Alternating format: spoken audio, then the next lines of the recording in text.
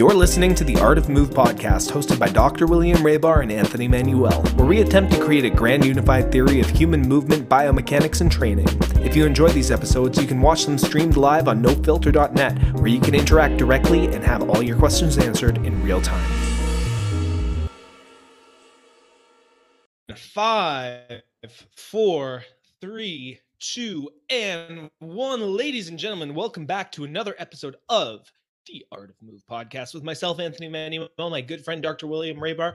And we are joined today by one of the coaches of a very, very requested movement and training system called FLOBILITY. We have Karon Hawkins, who is joining us today live from San Diego. And we're really excited to get into this because, again, this is a system that I know very little about. Will did a little bit of personal investigation before we hopped on here. But what I'd like to do is I'd love to jump right into it. Before we dive into the technical stuff, how about you tell the audience who you are, what you do, and why you're passionate about what you do? For sure. Well, I want to thank you both for having me on the show. It's always an honor when someone wants to hear what I got to say. So I appreciate y'all taking the time to have me on.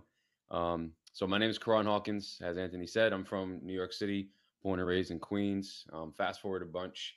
I wasn't very athletic growing up. I was actually very overweight. I was very short. I didn't make any of the sports teams. I wasn't fast. I wasn't, agile. I wasn't mobile. I did actually musical theater for a while. I got into dance when I was about 12 or 13 years old. Been dancing ever since. And then fast forward to college, I started to slim down a little bit, started to move a bit more. Dance kind of slimmed me down too in high school. I got into weightlifting. I went to Carnegie Mellon University for a bachelor's of science in information systems and business. And through weightlifting, I started to understand, okay, like I can actually like get big and like, look strong and feel strong.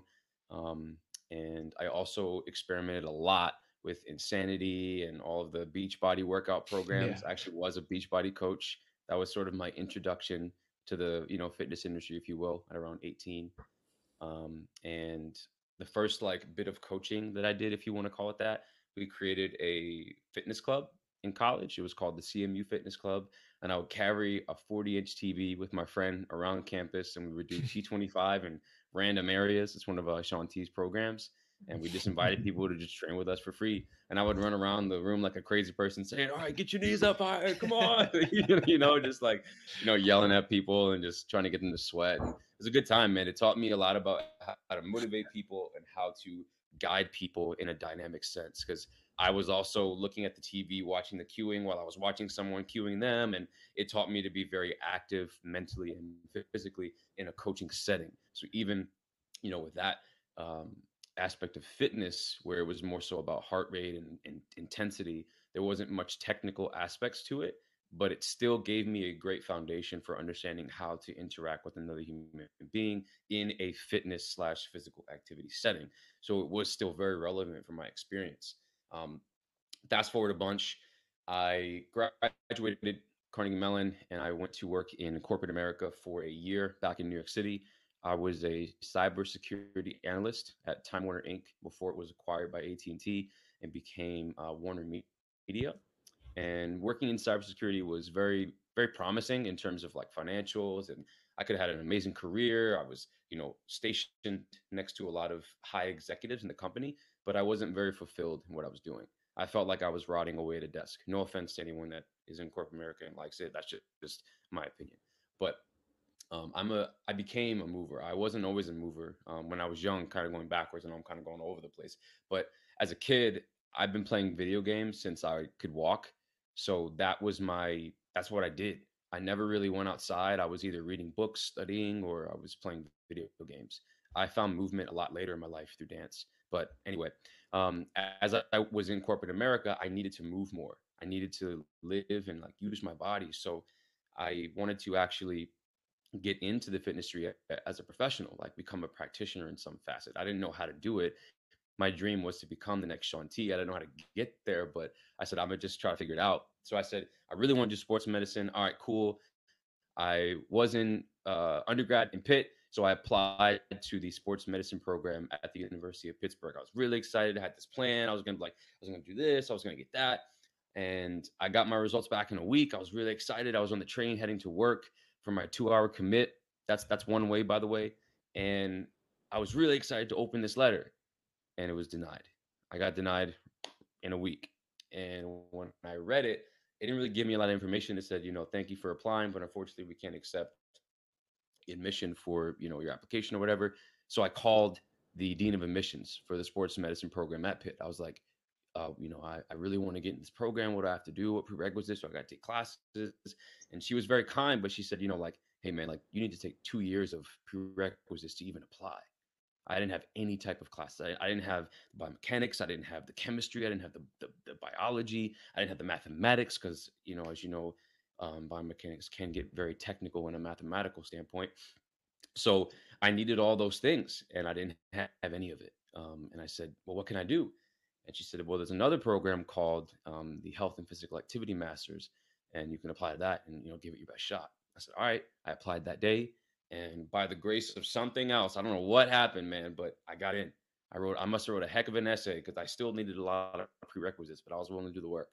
And when I got in, I was ecstatic because that was how I could convince my mom to be like, Mom, I'm going to quit my job that's making me financially independent to go try and be a personal trainer.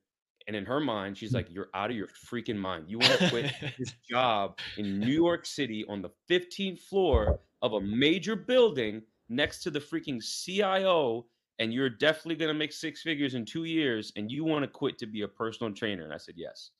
And she was very upset. We had long conversations, but she obviously accepted my choice and supported me, even though she was pissed. And I quit my job that summer. I was there for about a year, and I quit my job and went back to school. Fast forward through all that, I found things like FRC, I found Supple Leopard, I found all of these other movement modalities, and I started working in person for free for a couple months, training people, and then I eventually got them results, so they started to pay me, and then I said, all right, I should probably get certified, so I got NASM certified, and then I found online coaching through my homie, Cody Boom Boom McBroom, and I started working with him, and he mentored me, and then blah, blah, blah, blah, blah. And I became an online coach. How I found FLOBILITY was actually through a random Instagram post on my Explore page. Wasn't some crazy divine intervention. It was just like, hey, this looks weird, but cool. I'm interested. So I actually clicked on it. I liked it. And I DM'd Jordan right after I liked it. And I was like, hey, man, I think you're really interesting. I want to learn about your story because I have a podcast myself. And I said to him, hey, man, I really want to learn about this stuff. Like, I want to learn your story. How'd you find this? Kind of how y'all kind of approached me after the connection with the homie out here. And he said, nah, I don't do podcasts. I'm good. He said, no. And I said, all right. Well, I waited like a day or two. I said, hey, man, I really, really want to get you to talk about this. I'm really interested. He said, no, again. After 3 or 4 times of basically pestering Jordan, he said, all right, I'll do it. Because what's funny is that he thought, because my name is Coach Chronic. So he was like, this guy wants to bring me on a freaking podcast, talk about weed, man. I don't want to do that. So he thought I wanted to talk about like weed and fitness. And it wasn't that at all. It's just my name. But long story short, I interviewed him. He took everything that I knew about fitness and flipped it on its head. And I hired him on the spot. And I haven't stopped learning since. So that experience of getting the info that you had in your head flipped, what exactly was that? Is there a piece of information, a first principle that made you kind of say, that is it, this is the right system? To be honest, man, it was more so about what he could do. Because like he would tell me something and be like, all right, bro, this is that. When I'm talking about this, I'm doing that. And he would literally show me and I'd be like, whoa, okay, that looks right. The way he would move matched what he was explaining to the nth degree. Like there was no like doubt in my mind in terms of what I was seeing based upon what he was explaining. That was the first thing. And the second thing was that I worked on my shoulder mobility every day for a year, and I might have improved it maybe 5 or 10 degrees. And it looked like his shoulder was so fluid. It was like a chicken wing. Like it was just, there was no type of restriction, kind of like how mine is now, but there was no type of restriction in his shoulder. And I was sitting there grinding away, trying to get just like 2 degrees. And if I went any further, it would like, I couldn't go anymore. It was like my capacity, if you will. And meanwhile, he didn't do anything that I was doing, and his was way better. His hip mobility was way better. His spinal mobility was way better. And I was like, he's not doing anything of what I'm doing. I should go check this out. And, lo and behold, I never stopped. I never stopped checking it out. So that's pretty much it. So you mentioned shoulder mobility, hip mobility, and the actual visual impact of seeing the results that this guy had got with his own system. For those who are listening, who has like, I actually still don't really know what FLOBILITY is as a system. And what I always like to start when I think about or investigating a new system is, what is the problem that they're trying to solve? And so from a perspective of a FLOBILITY coach, what problems do you see people having that you are trying to solve with your system? Yeah, great question. So it is a large plethora of problems. I get a lot of different kinds of people that come to me. I get athletes, I get, Gen Pop, I get coaches, I get all types of people, and the range of problems are quite wide. It could be anything from back pain to immobility to lack of stability, balance issues, performance, weight loss. I've really gotten it all. And before I did FLOBILITY, I was a fat loss coach. I have a lot of background in nutrition, so we do tend to mix the two from time to time. But yeah, it was a large array of different issues that I'm helping people with. So are you working with people one-on-one, or is there an assessment process? Like how does a person come into FLOBILITY and walk me through what a first session or, a bunch of sessions would look like? Yeah, for sure. So, we have multiple ways that people come in. The main way is through our app. They sign up for the app and then they kind of work through. Sometimes they want to do PT right away. Sometimes they want to do personal training after kind of diving into it on their own for a little bit. But the assessment process is very basic. I just ask, okay, I want to see you air squat. I want to see you bend over and touch your toes. I want to see you stand on one leg from behind. Now I'll keep standing on that leg and then look at me. And I'm looking at how they're doing all these motions. And I'm basically just visually understanding what are the primary movers of that motion. When they bend over, what do they use the most? When they stand up, what do they use the most? When they twist, what do they use the most? And then based upon that, I have a plan that I create. I don't ever like say what I see to the high detail, because a lot of the times the client will have like, okay, what about this? What about that? My shoulder, my head, my head. They'll have all these things that they're experiencing, very viscerally. But in reality, we need to focus on one thing at a time, because we can't work on everything simultaneously.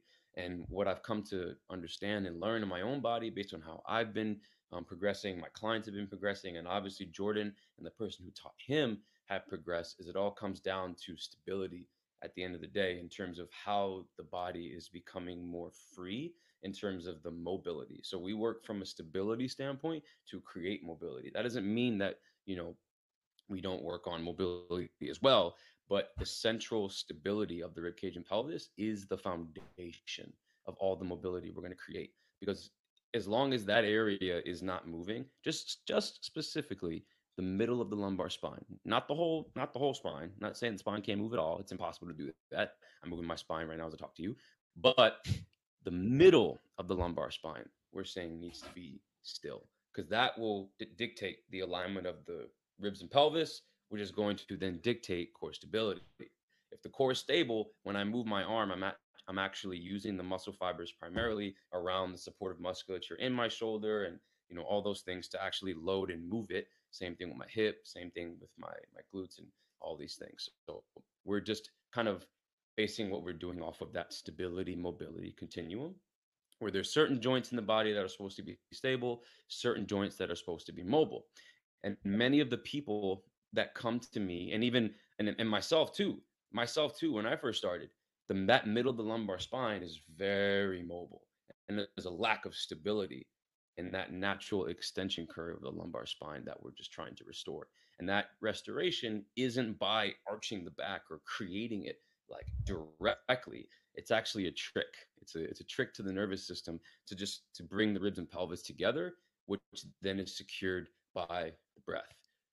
So it is a manipulation of positioning of the bones, and that manipulation is then kind of like turnkey secured by an exhale. And then the person is just learning how to move from the hips, from the shoulders without relying on that middle of the lumbar spine moving to achieve these motions. And that's how the adaptation slowly occurs. They don't, sorry, I'll stop. I see you look, you have a question, Anthony. I just want to see if I can reflect some of it back to see if I'm understanding it correctly. And I kind of like to summarize the ideas that I'm hearing to Sure. people just in a different way. It sounds like one of the primary goals is to stabilize the middle of the lumbar spine.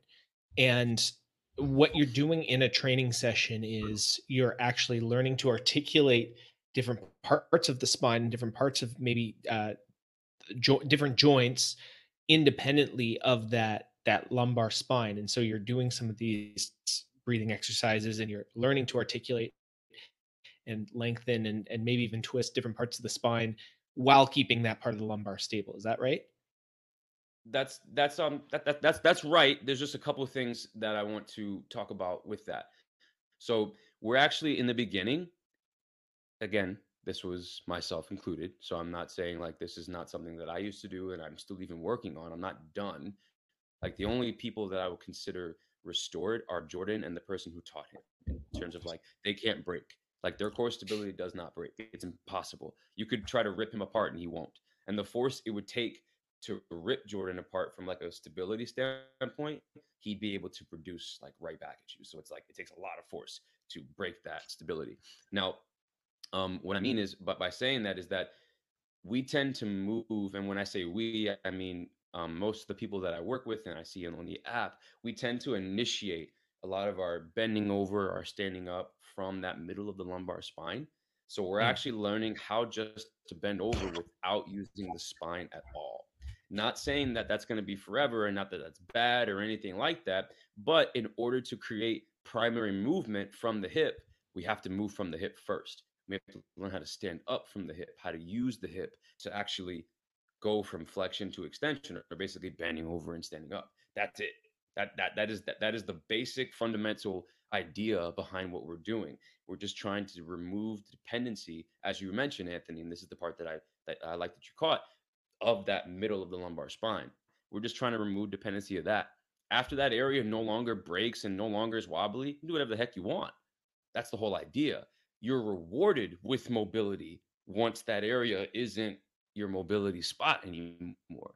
You're just changing and flipping the dichotomy on its head. But when you start, your lumbar spine, for again, many of the people that I've seen and worked with, the lumbar spine is hypermobile at that middle, and the upper back and the hip are frozen. So the upper back is stable, the hip is stable, while the lumbar spine at the middle is very mobile. We're flipping that to where the upper back and the hip become very mobile, and the middle of the lumbar spine becomes very stable. Now, with things like a post tilt, for instance, where like a posterior tilt, that is going to move the ends of the lumbar spine, but that's still managed by the core, the adductors, the glutes, basically your groin, your hip, and it's not managed by the lumbar erectors, meaning the lumbar erectors aren't moving primarily to initiate that posterior tilt. And it's actually coming from your core, your TVA, your groin, and your glutes, and obviously your upper back. And that's like the rounding and all that stuff that you see us doing. It's basically just pulling away from the middle of the lumbar spine, and that creates like a suction cup, if you will. It just pulls things apart, and that makes the middle go like that. That's why the waists are getting smaller when we pull away from that middle. So how did you initially come up with the idea that the middle of the lumbar spine or the top of the lumbar spine, I'm assuming you mean L1? Like, how did you come to that conclusion that that's the area that's unstable?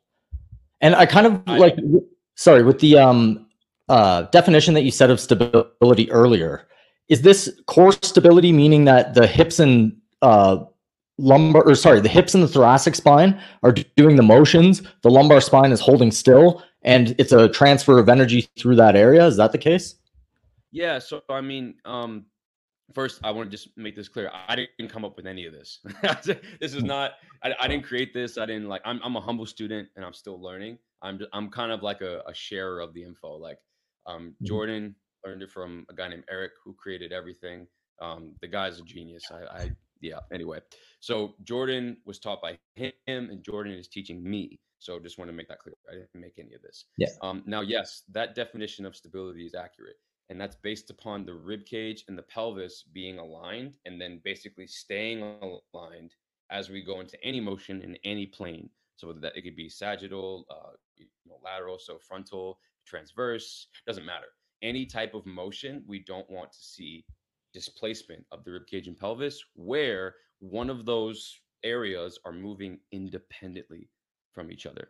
Because if that's happening, the only way that could happen is the disruption of that stability right at that middle point of the lumbar spine, basically right in between the rib cage and pelvis. So, basically where a lot of the issues happen between L3, L4, maybe a little bit higher, L2, just kind of depends on person to person. But that area, that middle part specifically, is very wobbly for most people when they start with us. So would you find that on the assessment? Yes. Yeah. Okay. Yeah. And and there's certain ways that, like, just by the way that someone sits, I can tell. By the way they stand, I can tell. By the way that they run and the way that they lay down, I can tell. When most people, I also sometimes I'll have an assessment where I just have them lay down and I'll just see what their body does. If their lower back is smashing into the floor immediately, I know that their rib cage and pelvis are not best friends, because that means that their lumbar spine is basically managing their posterior tilt, where like it's flattening into the floor. And if they have that natural extension curve when they lay on the floor, we're gonna see it. And that doesn't mean that if you don't have that curve that you arch it. Because I talk about the only like, I don't like to like say, hey, you better do this. Like I don't really care to like prove things. The only thing that I say definitively from like a, hey, you should not do this because it's very destructive, is smashing of the lumbar spine into the floor. That's the only thing that I say. Don't smash your lower back into the floor. That is the only thing that I would say that we shouldn't do in terms of core stability, because that's quite the opposite of stability. That is mobilizing the lumbar spine, and then it becomes stabilized at like a lengthened state where it's used to being really long or really short in hyperflexion or extension, and it knows no neutral. And that is the only thing that I will ever say is like, hey, probably shouldn't do this. So Will, from a mechanics perspective, because you actually understand the bony mechanisms of the spine quite a bit more. Yeah. Is there a certain range that the lumbar spine is optimized to move in, and then I'd like to know if the bony structures are optimized for that within the model of core stability. Is there an acceptable range of movement in FLOBILITY for the lumbar spine to actually move? So are you asking me that question? Well, I'd like to know, like, for like, so Will, I guess it's like a two-part question. What like how is the bony structure of the lumbar spine meant to move from your understanding as a chiropractor? Yeah. Well, I was taught the same way as Karon there, that the lumbar spine does not move, or it shouldn't move, and it should be the energy transfer point. Now, do I still believe that? I don't know. You know what I mean? Like there may be in my mind anyway, in my opinion, a transfer of energy that happens with certain stabilities. Some people might be unstable there and need more stability. And some people are locked up in that area. In fact, most people are, right? But in terms of what I've learned now with spinal engine, I don't know if you know anything about it, but with spinal engine, basically the fascia pulls at that area and the joints rotate. Okay. And when the hip goes over, the joints are moving like that and rotating. Freyet's law, it's spinal engine versus brace the core, basically, in that model, right? Most people are on the brace the core model. It's hard for me to say because I'm on the spinal engine model and it hasn't been really tested all that much, right? So in my mind, it does move a little bit, but not a ton. Most of the movements can be done in the thoracic spine. Yeah, I mean, I would be inclined to agree for the most part. I mean, we're not saying that the lumbar spine can't move at all. Not at all. Not at all. Not at all. That's a big misconception with people see what we do. Like, the lumbar spine is too, like, no, we're not saying the whole can't move. Wait, Okay, we're back. It froze for a second. I'm not saying that the whole thing can't move at all. I'm just saying just that middle part where that extension curve is meant to be, that needs to be still. But this can move, the bottom can move. It has to. It has to. It is simply that that middle part can't move because that is what disrupts the alignment of the rib cage and pelvis, and that's what ultimately shuts down that mobility continuum in terms of the upper back and the hip being dominant from a mobility perspective. You cannot be mobile in the T-spine and in the lumbar spine at that middle spot at the same time. It's like it's one or the other. Because like either it's like this where the middle is here or the ends are moving and the middle is kind of following. So it's either the middle like a bamboo stick, like the middle is kind of leading and sort of navigating for the upper and lower, or the upper and lower are sort of navigating and the middle is kind of following. So it's That's a really good analogy, that bamboo. That's a good visual. Thanks. I got it from Jordan. So who's Jordan and who's Eric? Like, I know you keep mentioning them, but yeah, Jordan is my mentor, my coach. He's the guy who I interviewed on my podcast and got me into all of this. Eric is his coach and his mentor, and he's the person who created all of this. Eric has been in the industry for over 20 years, and he basically compiled everything that he learned to re-engineer child development for adults. That's the easiest way to sort of describe what he did. He's an artist, so he essentially learned, and I'm trying to be careful because I don't know exactly his process, and I don't want to put words into his mouth or anything like that. But let's just say he re-engineered child development for adults, and that's how we came to know about what we know about from him, all from him. So from a perspective of lifestyle factors and how people end up coming to these like basically why we would actually need to revisit child development as adults, what factors of lifestyle or training or like modern life are contributing to this lack of stability in the lumbar spine in your Great view? question. I love that question because that gets to sort of the root of the issues, because it ultimately does stem from child development, and ultimately if babies are left to their devices, obviously they're cared for, they're fed, they're you know they're in a safe environment where some of those basic necessities aren't, a problem. Because if you put a baby in the wild, it's going to die, obviously. But I'm saying if it's well cared for, it'll figure out how to move on its own. Obviously, as you both probably know, when we're babies, we're the most like plastic up here, and we learn very quickly. So you could imagine that as a baby, it takes us about a year or so, give or take. There are certain babies that take a little bit longer to properly move and then learn how to stand up and walk, right? So locomotion from a standing bipedal standpoint takes about a year for most babies. Now, that's when we're super plastic, right? So you can imagine that if there was some disruption in development, and I'll get to what that disruption is, theoretically in a second, but you could imagine that if that plasticity isn't taken advantage of from a biomechanical perspective, there needs to be a re-education based upon some of these issues that have been developed kind of over that. You could think of them as, I hate using this word, but like compensations, where basically certain muscles take on the slack that certain muscles can't do because they didn't develop properly.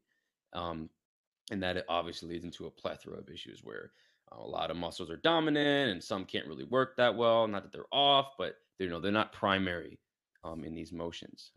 And to get into some of those details, it has to do with development of the psoas, development of the abductors. Obviously, we're not born with top butts. We're born with adductors, but we're not born with top butts. The glute medius, the abductors are developed, but they can only be developed properly if the psoas are developed properly. So there's some type of disruption in that phase from that first year. Can't say exactly what, because ultimately this is a systematic issue where there's a lot of things happening that could disrupt the child development, and it sort of gets out of my bounds as a practitioner because I'm never telling someone how to raise their kid. So I'm just speaking specifically from a biomechanical perspective. Something like disrupted how the baby was developed from a biomechanical perspective. Because if you look this up, you understand there are literal postural muscles that the baby develops just to do that, and then to do that, and then to do that, and then to get up, and then to crawl, and to lay on the side, and then supine, and then, you know, all these different positions are fundamental. And the baby learns how to do it because of curiosity, because of mimicking its parents, because of whatever it may be. And, you know, the baby learns how to do these things, and it problem solves. It literally starts off as just random permutations, is the right word? I don't know. Random attempts to do something, to reach something. Like maybe like it sees this phone, it's like, oh, I want that, but it's like, I can't move. How do I do it? So it's just going through all of these random, you could think of arrays of trying to get to that object until it isn't random, and it becomes more patternistic. And those patterns lead to systematic movement where bunches of muscles are stabilizing while bunches of muscles are moving. So we're like, hold, move, hold, move. You know what I mean? So it becomes more patternistic and systematic in that standpoint. But again, at some point along the road, that patternistic development was disrupted by who knows what. And that's obviously theoretically what led to a lot of the dysfunctions that we see as a human race. And I could go into technology and how we've created an external ease for an internal stress. And that's a whole deep psychological argument. There's a lot of things I could go into with that stuff if y'all want to go there, but I'll kind of stop and let y'all go with biomechanics. Is there any things that people do on a day-to-day basis, habits that you try to get your athletes or practitioners to avoid doing? Like I know we've talked to some people who try to get people to sit on the ground a little bit more because of the effects that, you know, leaning back into a chair will have. And they'll avoid, you know, I met some guy who was like convinced that text neck was a thing. And from the perspective of what you're trying to accomplish with Flowbility, are there any habits that you get your practitioners to try and avoid or replace with something better? Well, that's a deep question. I'll get into it, but before I do that, I want to say that for the most part, there really are no bad movements. There really isn't anything that's like really bad unless it's like extreme ranges of motion that the average person has no like purpose doing, like contortionism, for instance. Like I'm not gonna have a regular gem pop person like try to really do some of that stuff because it's for most people it's dangerous. For others, they can do it, they feel great. Go at it, do your thing. But for the most part, it's not about the motion itself. It's about what's managing the motion. What muscles are moving the most when you bend over? What muscles are holding and allowing you to sit, to run, to jump, to sprint? These are the things that we're trying to tackle. So in our training system, in even acute bouts, we stabilize the core and we learn to actually move through the gluteals, through the adductors, through basically the posterior leg. We learn how to, you could think, put energy into the posterior leg, which creates, I might get attacked for this, but it creates sort of a release, if you will, or just like a let go in some of the more dominant muscles, namely the erectors, obviously, the anterior leg muscles, quads, all those things. They like to dominate these motions primarily, low back and knees, just because of not only how the motion is distributed, but also where the person's leaning. And that's the forward versus backward energy conversation that you probably heard about, Will, and some of the other podcasts, which we can get into for sure. But in general, we look to try and change what muscles are primarily moving the human. And then we don't think about it. Meaning in sport, when you're sprinting, I want you to run as fast as you possibly can because you just worked on trying to get your glutes and your core to be best friends and work together. Now I want you to go try and use them to the best of your ability. You just worked on your glutes and core for an hour. Now go play hoops and don't think about it. You just worked on your glutes you worked on your glutes and core for an hour. Now go swim and don't think about it. We do not want people thinking about these motions in their sport because sport is, for the most part, a skill that you need to focus on the actual like modality of what you're doing. Try imagining like, you know, running down a football field when someone's trying to tackle you and thinking about, I hope my hip is internally rotating well. Like you're not going to be thinking about that. You're thinking, whoa, get away from me, jump over this person, spin. You're not thinking about your biomechanics, and we don't want you to. Right. So you're trying to create a neurological bias for how the muscles actually organize. And Bam. then to That's go it. practice your sport where that neurological bias is now subconsciously like, so this practice is less about pattern specific training. This is like trying to organize the body through conscious intention, and then you let go, and your body will adopt these coordinations. Is that the Yes. idea behind it? Okay. Yes, and that is a time variable. How long it takes these patterns that we're training to become some subconscious is person to person. But yes, we are basically, you could think, stimulating these systematic connections between the core, the glutes, the groin, the hamstrings, the upper back, the serratus. We're trying to get these stabilizing and mobilizing muscles to essentially work together well, so that when you go do your sport, even in an acute standpoint, there is some subconscious carryover. Ultimately, the deterministic factor in that adaptation process is neuroplasticity, which, research has shown that we actually can change things past 25. And when we sleep, that's when we learn. So you could think like 0.5% each day, 1% each day. And and over time, the body, as you said, I love the way you categorize that. It reorganizes itself to primarily produce force from these areas, as opposed to other areas that it basically used before you started your practice. And over time, that switch happens. So that stability in the, stability, we're really just frozenness in the T-spine and hips, switches to that stability in that middle of the lumbar spine, and mobility in the hips and upper back. Love the So way let's get into the meat and potatoes of it. In terms of the, like, how you're standing, let's say if you want to go for a sprint, where are your pelvis and your pelvis and ribs aligned? Are they, are your hips ahead? Are your ribs ahead? Are they lined up on top of each other? Is there a tilt to the pelvis? Like, where are you with that? Well, that's the idea. We don't want people thinking about things like that. It is what it is, and we will analyze based upon what we see, and then based upon what we see, we will give the person protocol. But when they're sprinting, just sprint. Just sprint. The goal with sprinting is for your primary extensors to be your glutes, right? We want the glutes in the sprint to be the primary means of extension, and obviously we want the upper back to help with that. But the glutes are going to be the powerhouse for that sprint. That's why all these sprinters got huge glutes, huge hamstrings. You'll never see a sprinter. Well, I guess you could theoretically, but most of them have giant glutes, and that's a big reason why, because they're extending through them. It's insane extension. That's their power. That's their speed. I agree with that. In terms of, let's say you were trying to repattern somebody, not necessarily like in an athletic endeavor where they have to go, but if you're going to repattern someone to, let's say they're overextended, I'm just going to throw out a scenario, overextended in the lumbar spine, at the pelvis, right? And let's say their ribs are flexed forward. So you have extension at the lumbar spine, you're flexed forward, and your pelvis is far back. Okay. So like backwards.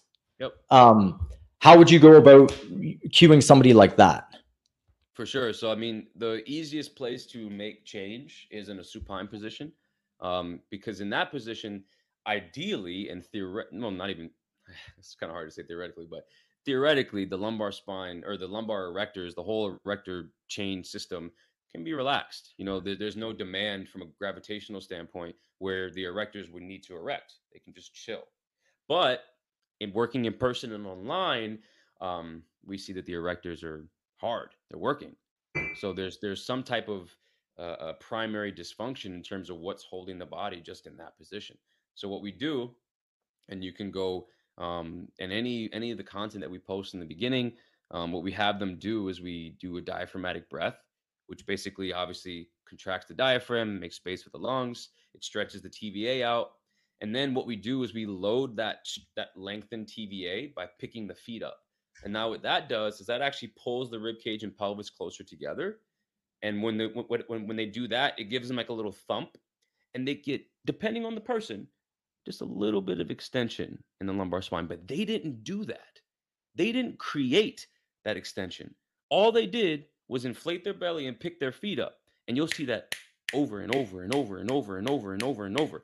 anyone you lay down and have them do that, as long as they're relaxed and not like trying to smash the lower back, if they're relaxed, they big belly and pick their feet up, they're going forward every time. Now, the measurement of that extension curve is going to be person to person. Some people move a lot, some people don't move much at all. But as they pick the feet up and that tug happens and they exhale, that is the turn key. So when we exhale and now we basically, the diaphragm goes up and the TVA comes in, that creates that core stability, which again brings the ribs and pelvis even closer together. And over time, sometimes even in the first session, I've experienced the person will get sensation in the lower core, which tells me that, okay, they're actually, pretty stable. And the core stability itself is a capacity. And what I mean by that is there is an ability for the rib cage and pelvis to stay together. And then once that ability is breached, where like either the load is too high or the endurance, so the time under that stable position has been surpassed, they'll break. Meaning the rib cage and pelvis will break, and the lumbar spine is going to move again, and that's when we take a break.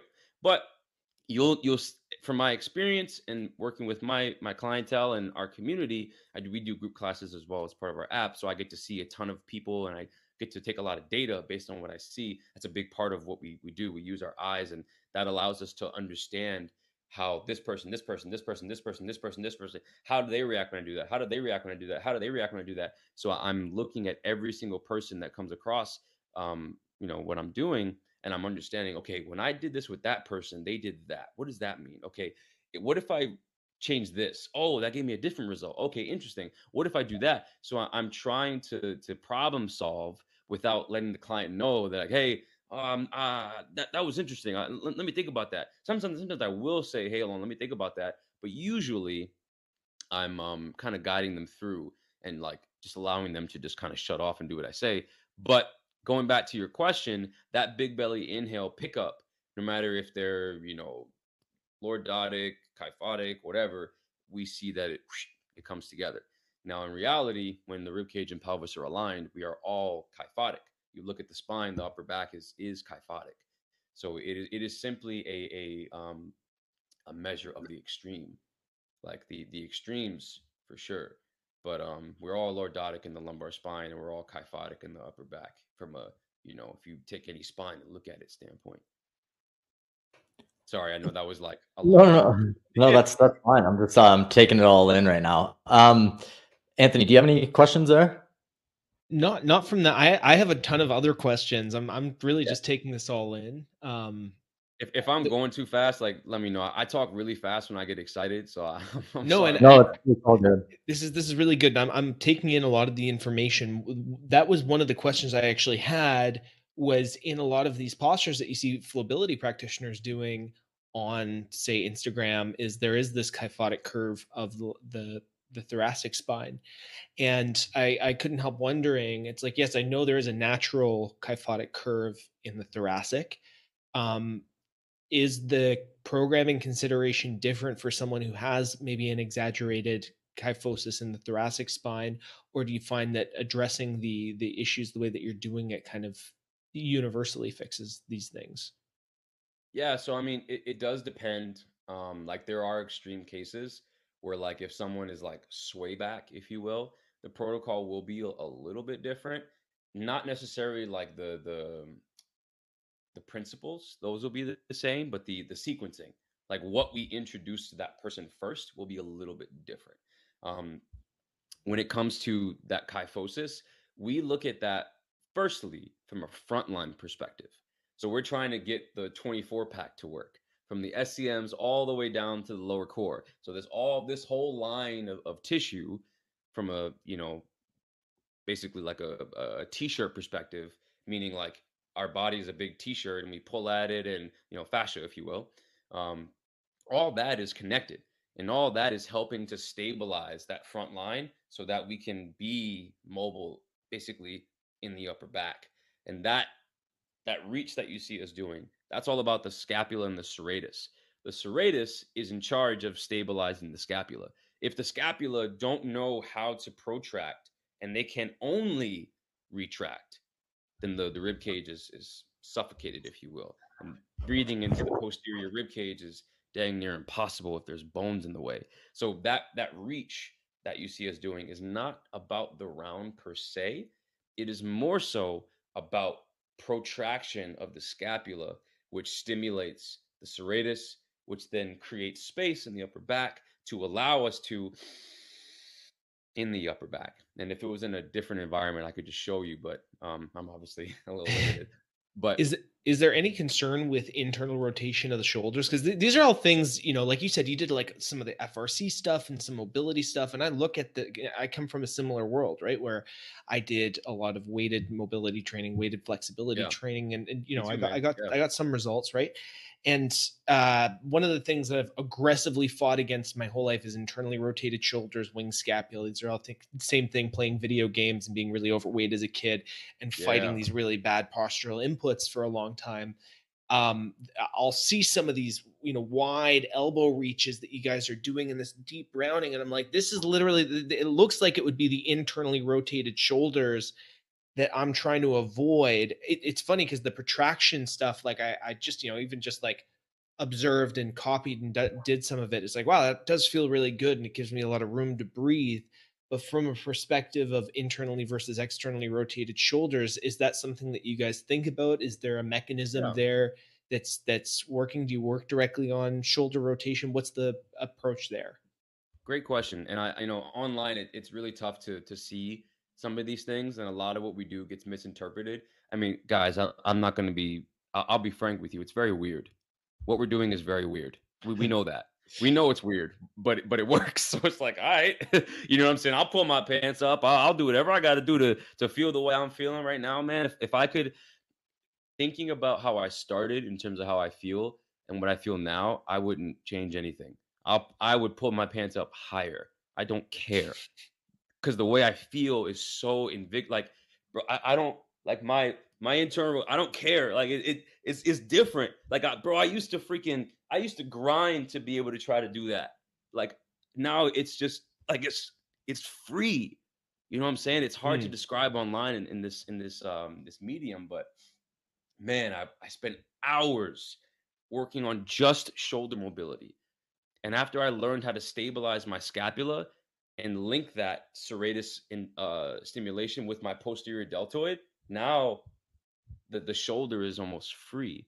Shoulder mobility is more of a reflection of the expansion of the rib cage and stability of the scapula than just thinking, this is what I've learned, than just thinking about the rotation of the humerus inside the glenoid. Like it's not just about how much can I rotate this. It's actually how much space does the scapula have to glide about the rib cage. And then from that space, we're rewarded, where these are whips. And it can, if this is strong here, this shoulder can whip. And if you look at Jordan Box, you can see it. You can see that power, that force production that he can really produce because his ribs are so big and because his hips are so strong. So the mobility stability equation is exactly what we talk about when it comes to a stability mobility continuum. We create stability, which creates mobility. The reward of what we do, again, as long as this rib cage and pelvis are aligned and they're working, when you go do this, now I'm actually stretching these fibers. If my lumbar spine can move, all these muscles don't really have to. From the perspective of the t-shirt analogy, so if I were to pull my t-shirt, right, this way, obviously this is not the only part of my t-shirt that moved. The whole thing moved, right? But now, if this middle part is also moving with it, the arm doesn't have to do anything because the lumbar spine is going to move, because the lumbar spine is going to move, because the lumbar spine is going to move. Now, if I say the lumbar spine, hey, don't move now. Now move your arm. Now this has to move away, which actually strengthens all of these connections. And that is all based upon the core being the central foundation of that installment to the brain. That is the central piece of our practice. This has to be still for these to actually learn how to, you could say, reach their full capacity and potential. Right. So what I'm hearing is the real lack of mobility that people experience is not necessarily from a lack of being able to articulate the joints, but it's because you're outsourcing the job of mobility to a part that's supposed to be more stable and move less. And so if Bro, you have excessive movement in this joint, rather than reaching up and, using that serratus anterior and gliding that shoulder blade, I'm just going to reach with my spine, and then I don't have to do it with that complex in the shoulder. Yeah, Is that sort of the exactly. idea? Yeah, and if you look at how Jordan would do that motion, it's not that doing that motion is bad, right? I said that before. The motion isn't bad. It is what's managing the motion. When I first started, and I still can't really do this yet, when I reached overhead like that, my right QL would just crunch. And then my left QL would get really long and my right QL would get really short, and they would just exchange. Whereas we want the QLs to be relatively stable. It's not that they can't move at all. We just don't want egregious differences, because that's compressing, right? The QLs are attached to the bottom ribs, the lumbar spine, and the pelvis. So if one is really long and one is really short, that side of the lumbar spine is being crunched and compressed. And that's obviously changing what muscles are going to be managing that position. Whereas the way that Jordan and Eric reach overhead, they're actually moving from their ribs, because their ribs are open and they're fluid, they're mobile. Look at like someone like Conor McGregor, the way he does that dance. That's not his arms. He's bragging about his ribs there. So and when they reach, you could think this area actually moves up. So they lengthen to reach as opposed to crunch to reach. It's just a different management system, and it's all about just what's doing the motion, what's really doing these motions. It's not like bending over, side bend, all that stuff, rotation. None of that's bad. What's doing it? It's managing it. So I Yeah. think that's, Will, we talked a little bit before this episode and we're like, okay, well, this it looks like, because anytime someone brings up mobility and stability, we've talked so much about spinal engine and that particular model where one side compresses, one side elongates, and there's this almost like elastic reciprocation from side to side, creating more efficiency of movement, and you create balance because you have this sort of column where your head is over your foot, and if you look at like high speed sprinters, they're still using that elastic recoil. There's a lot of fascial action, and we were like, how do you think this system is going to fit in with the spinal engine model at all? Do you think there's going to be any overlap between these systems? And what I'm hearing is it's like, you're basically creating more movement in the ribs. It's not like you're creating like a passive column of the entire spine. You're just saying that the spine's wave and the spine's movement is more optimized when it's in the thoracic and when the lumbar is more stable. So there is still pelvic movement, there is still shoulder movement, there is still rib cage movement, but it's more optimized when that movement is more outsourced to the upper half of the spine. Is that kind of what I'm hearing? Yep. And the way that Jordan's ribs move, they've opened, they've expanded, right? So when we inhale inside the ribs, as you guys know, the intercostal muscles, there's a bunch of different respiratory muscles that assist breathing besides obviously the diaphragm. And now a lot of the times when people come to us, they're used to that like down and back, posture, if you will, or that positioning of the scapula. And that basically restricts a lot of the back muscles, the posterior muscles, the lats, the rhomboids, all of these medial muscles in the scapula, and obviously all the muscles down. And as we open that and the rib cage expands, it actually increases the girth of the shoulder girdle. It increases the girth and the width of the ribs and how they can move. Because the capacity for posterior breathing is the ability for the tissue to accept breath. If the tissue isn't moving, it's not going to be able to accept breath, which means it's going to go somewhere else, path of least resistance. So if we can create an environment where the latissimus dorsi, so the lats, are more fluid and more movement oriented, where they're ready and they can whip, but if they're not whipping, they're chilling. They actually can accept air. Now we can actually breathe back there. Same thing with the intercostals. But if they're smashed and smushed together from that hyper compressive management system that I mentioned before, none of these tissue can accept air. So all we're doing with that reach is reinvigorating these tissues that have been taught to basically be still and not really accept breath, which it's got to go somewhere. So it's going to go anterior, basically the front ribs and all that stuff. So I have a question about, like, let's say I'm on a run and like you were mentioning the lumbar spine. Just to clarify, L1 is what you mean, right? The top of the lumbar spine being stable, or do you mean what do you mean exactly by that? L1?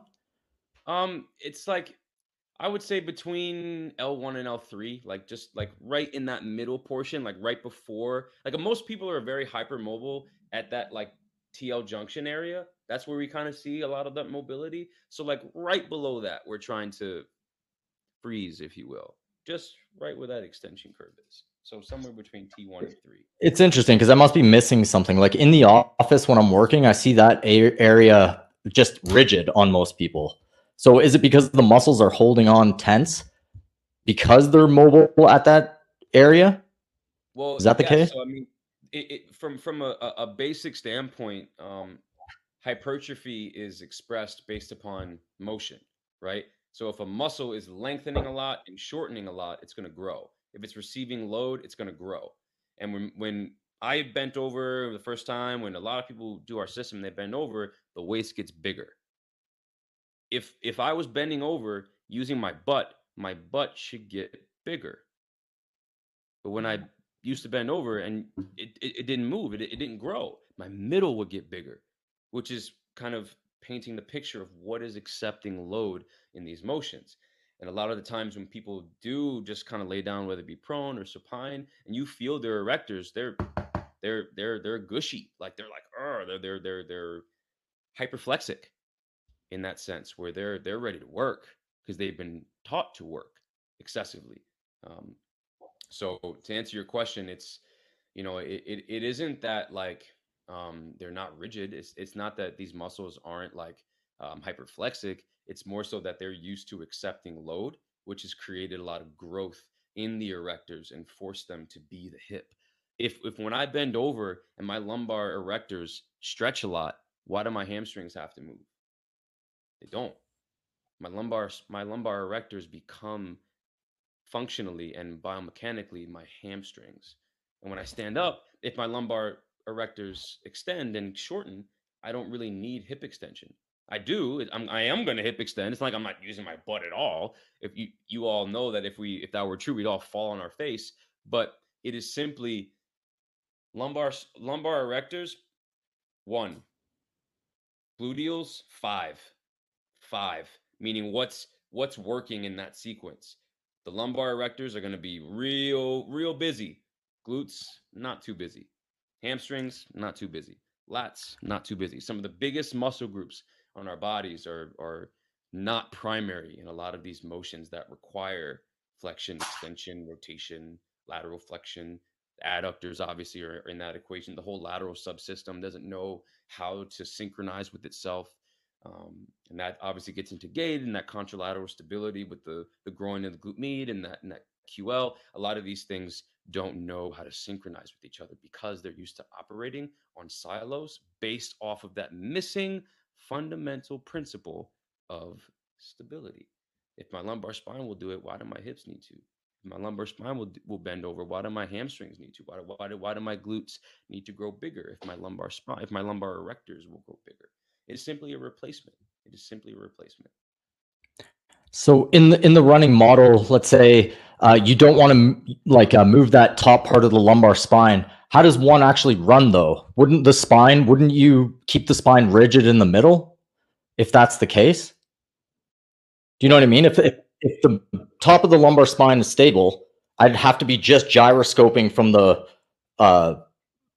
thoracic spine. I'd be moving only from there. The lumbar spine's completely stable, ideally. Is that the case? Like, and when I'm watching somebody run, is their spine rigid and stable, or is it moving back and forth? That's my real question. Yeah. I mean, the locomotion is going to happen primarily, obviously, in the arms, the shoulders, and the legs propelling the motion. The spine is relatively stable. Except like in that high T-spine, like in a sprinter, for instance, that is going to extend. But the lumbar spine, unless it's like a super hyperextension where the capacity of the hip extension or the thoracic extension or whatever has been breached, that's when we'll start to see that. And that's going to happen. It's not like we can't do it, is what I'm saying. It's only the last resort. Once I've exhausted all of these other bouts of extension or flexion, if I've completely exhausted them, then yeah, that will move. But we're just giving the body other options. When the body has other options, it doesn't have to default to that lumbar spine extending and flexing, excessively. It can exhaust all these other options, the glutes, the upper back, the hips, all these things before we essentially dip into the lumbar spine. So it's not that it can't move. It's not like if I like, let's say if I did an insane posterior tilt where I'm just like trying to smash my low back as hard as I freaking can. If I do that for a while, maybe. I haven't really tried that. But the theory is just that, hey, we're going to use this first, this second, this third, this fourth, and then at the very last thing, if I'm at my wit's end, I got nothing left, then that lumbar spine will extend or flex right at that moment. So what about like Usain Bolt that moves side to side like this? If we're watching him from the frontal plane, I'm not talking like sagittal plane flexion extension. I'm talking about the movement from side to side. I think I can clarify maybe where the disconnect is here. Will and I kind of look a lot, like I mentioned before, we look a lot at the spinal engine model of locomotion, which is where the spine waves in a reciprocal way, where the thoracic counter rotates the shoulders and the lumbar spine is responsible for rotating the pelvis. And so there's a figure eight motion happening at the pelvis and a counter figure eight motion happening at the thoracic. And there's a reciprocal sort of elasticity happening along the midsection, right? So during locomotion, there is a movement that happens in the pelvis, right? And the lumbar spine is typically associated with that rotation of the pelvis. So he's saying, I think what Will, you can correct me if I'm wrong, Will, you're asking is if the lumbar spine has to stay stable, is the pelvis supposed to stay stable too? Because the lumbar spine is responsible for this rotation of the pelvis. And so how does core stability fit in with a locomotive model? This was actually one of the questions that our audience had as well. Like, how does FLOBILITY fit in with a locomotion model? Because brace the core is actually another alternative locomotive model. It's the stable core stability. So we're just wondering is there room for some lumbar movement to rotate the pelvis, or is that not something that you want to go for in the FLOBILITY system? Is that right, Will? Is that kind of what you're asking? Yeah, that's basically what I was asking. Also the visuals, like if I was to watch somebody run, what would I want to see from a front to back? If I'm watching them come at me from the front, do I want to see them more rigid or do I want to see them moving? What's the optimal gait? Is that the kind of pretty much your question as well, right? So okay, that makes sense now. So in general, we're basically trying to create a hip dominant system to where when they're running, when they're walking, whatever, their hips are primary. So if the lumbar spine is doing that, we know the QLs are doing that, which means the hips aren't. The QLs can't be doing this and the hips doing this. So that's sort of the lateral. They're doing this though, like the over.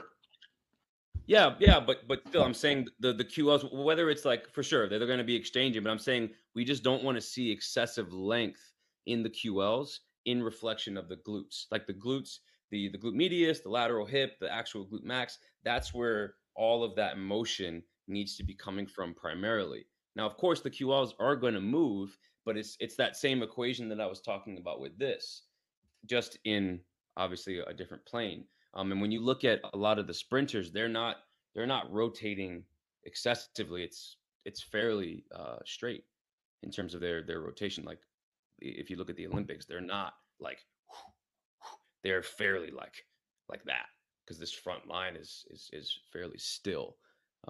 There is some, of course, there's some rotation, but it's not a lot because the glutes are propelling it, and obviously the T-spine is extending, so we're not seeing a ton of rotation from that perspective. And I think I saw on the stories about rotation, it's not that creating a lot of stability limits rotation. It's actually the opposite. And what happens is when the glutes and core learn how to work together, that rotation is a full body motion. Where look at something like boxing, you would want to rotate from your hip and your ribs to hit the bag or hit someone. You wouldn't want to rotate from the lumbar spine to hit someone. Now, of course, you could, and there are people who do that and they're powerful and all that stuff. But I'm just saying from like a distribution of force perspective, the way Jordan hits the bag now, based on how he hit the bag before, there's no comparison. I've What's sparred Jordan's? Huh? Sorry, does Jordan have like a social media or anything that I can check that out?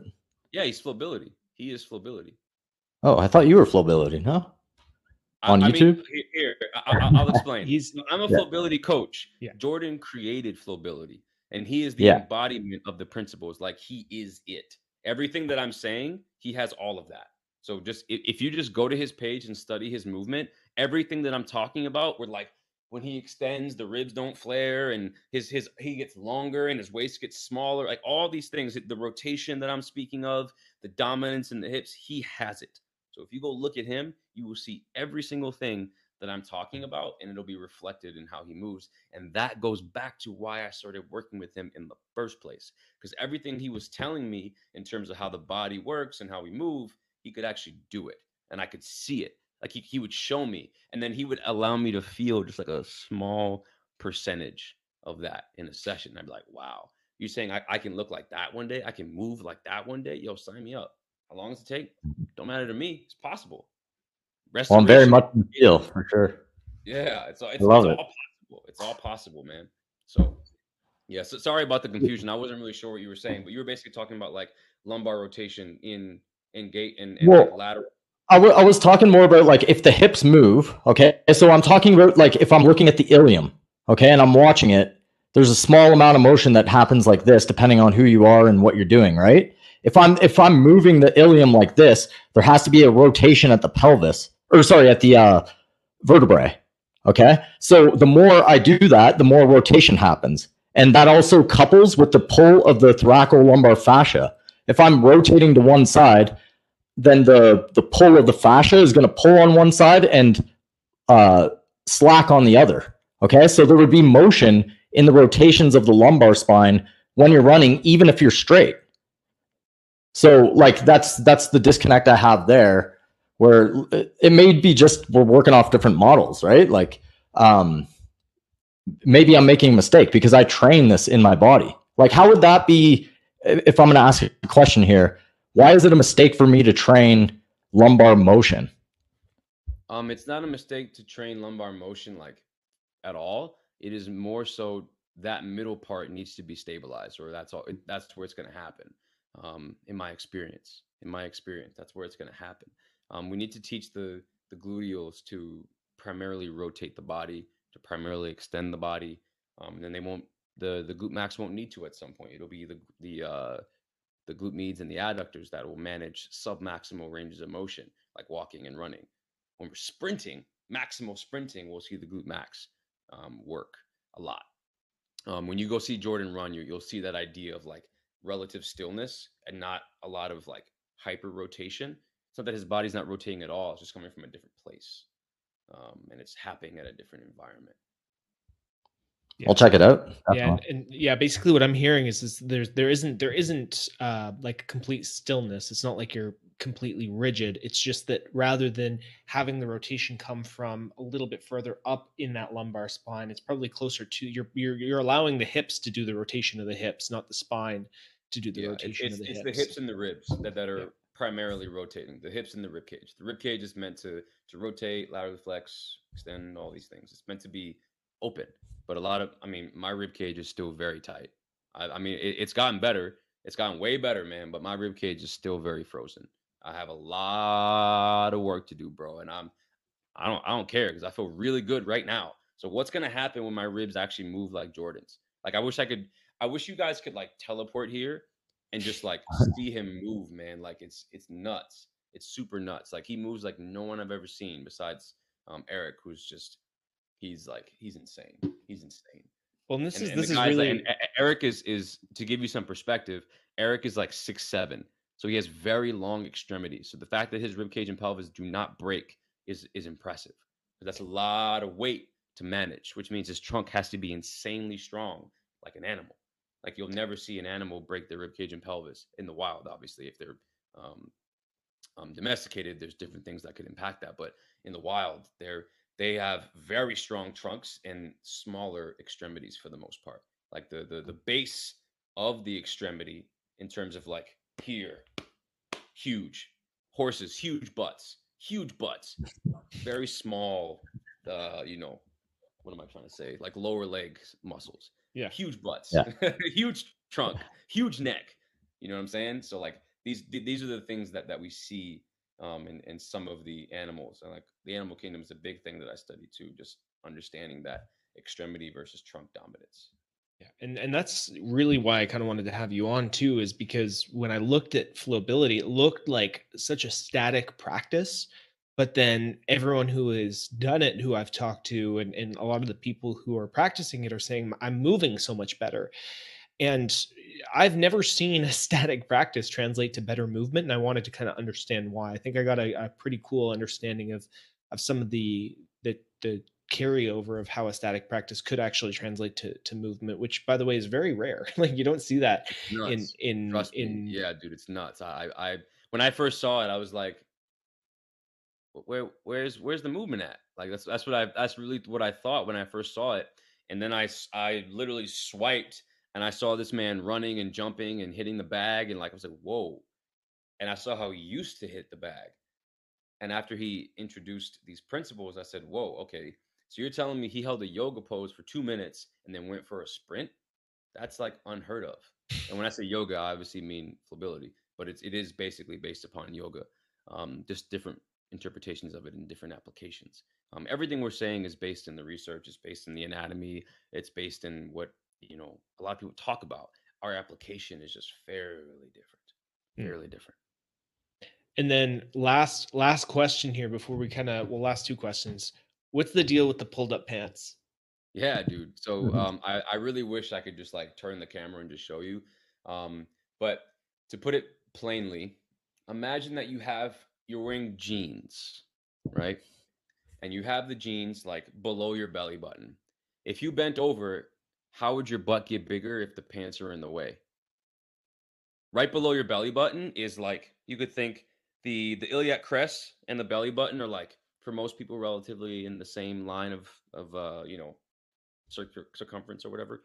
If you wear your pants below that, meaning that your glute medius are being blocked when you bend over, especially with something like jeans, like it's impossible. The jeans, the fabric needs to get out of the way. When I bend over, my butt should get bigger. But if there's something in the way, my butt can't get bigger. And the brain is going to find the next best thing, lumbar spine. So it's literally just to get the fabric out of the way so you can hinge properly. Correct. That's awesome. And then the actual Will, did you have any other final questions? We had someone ask. Yeah, someone had a question on the chat that was pretty interesting. If we can pull up Jordan and maybe get you to break it down and see his movement. And I was looking for some footage here, and I couldn't find anything right off the get-go, but I can let me see if I can just pull something up really quick. While I'm doing that, do you want to tell people where they can learn more about flowability and where they can learn more about your work and how they can work with you directly and what options they have to work with you directly? Yeah, sure. So, I mean, you can find us on the Flowbility website, www.flowbility.com. That's really old. Yeah, I'm trying to find some newer like stuff as well. Super old. Yeah, just like literally go to the top of his page. He just posted something. You can see that's like 233 weeks. But anyway, you can go to our Instagram right here. And he posted it. Hey, there we go. This is so dope, dude. Like a lot of this stuff is just, it is him. Like everything that I'm saying, it's him. That's all. His hips, his ribs. You see his shoulders, his spine's not moving. It's his ribs, and yeah, I get really excited, so I start to fumble my words. But I mean, you can look through anything you want. He's got it, man. He's got it. He's restored everything. He's strong, and he's still getting stronger. He's still his flexion and extension point is still getting up there. I'm trying to get mine up there in terms of where I primarily bend and extend my spine from. But he's it, bro. He's it. Yeah, like Will, I don't know if you're seeing it too, but I am seeing the actual like counter rotation of the hips and pelvis happening with him while he's kind of doing some of this stuff. When he's exaggerating his shoulder movements, you can see it a little bit more. But what are you seeing right off the get go? Me? Yeah. Oh, yeah, this is a lot how I move. Yeah. To be honest, I just don't know how would one know that they're stable in that. Like if I'm watching this and I'm seeing that stability in the lumbar spine, could I identify it with just watching the video? Like, let's say you do a session before and after. How am I looking at the lumbar spine and seeing that? Well, I mean, you can't see because obviously he's wearing a big T-shirt and big pants, but there's other shirtless stuff that he has that you would be able to understand it better. I mean, pull up that posture picture right there. So he's completely restored his posture in the sense of where his body rests is in a completely different place. If you look at his waistline on the left, his extension point is at his sacrum, and he's taken that extension point and put it basically up into his thoracic spine. You can see his shoulder girdles elevated. His neck is incorporated with his T-spine. I mean, the back of his head is different. It's all different, bro. It's crazy. It's crazy. This is a reflection of he let go of the front line and it just like rose. So his whole rib cage is rising. It's all different. It's it's nuts. It's nuts. What he's done to his body is unprecedented. It's unprecedented. But I gotta go. Is there another? Good. Okay, no problem. Yeah, I gotta go. The last one that we can look at just real quick. Cool. Go down real quick. Go back into it. Yeah.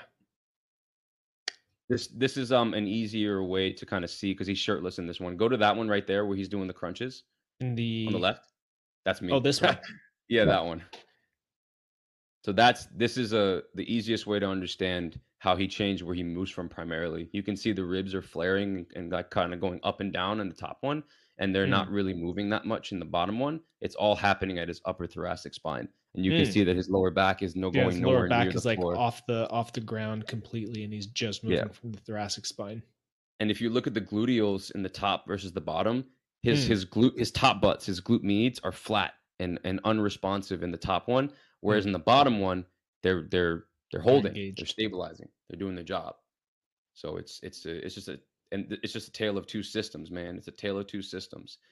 And the static movements that you see us doing are translating to dynamic, and it's really cool. The way he freaking like look at that shoulder extension as he rotates. That's his ribs. That's all of that rotation is coming from his rib cage and his hip. Look at how his shoulder and his hip turn over at the same time. And then his that back arm carries into extension. That's everything that we would want because the lumbar spine doesn't have to move if the rib cage and the hip are going to primarily move. It's cool. And you do see that there is lateral flexion happening. There's rotation happening. It's just happening as a coordinated effort there. Heck yeah. He has a lateral hip. It's the lateral hip that he's developed. And that's the missing component, especially for dudes with our pelvis being so shallow in comparison to obviously a woman who has a wider girth pelvis. The lateral hip takes a long time to develop on a man. And he has it. He has it. It's huge. All right, man. Well, thank you so much for joining us today. To go check Karon's work, go to KaronXFLO on Instagram. You can check out his work. Go to FLOBILITY.com. That's the word flow without a W, ability, like ability.com, and you can go sign up for the programs. Thanks for taking the time to break this down with us, man. This was a really cool episode, really kind of outside of the box thinking and totally new ideas for me. I know I've never thought about it in this way, and my brain is going a mile a minute now, and there's a lot for us to unpack here. So I'm going to listen back to this. I'm going to apply a couple of ideas. I might even hit you up for a few test sessions just to see what it feels like and actually be able to report from someone who's actually done it. But yeah, If you guys listened to this episode, you liked it on iTunes or Spotify, please leave us a rating. Go check out Karon's work on Instagram and on the FLOBILITY site. And we'll catch you for another episode soon of the Art of Move podcast. Thanks for having me. Have a good one, guys.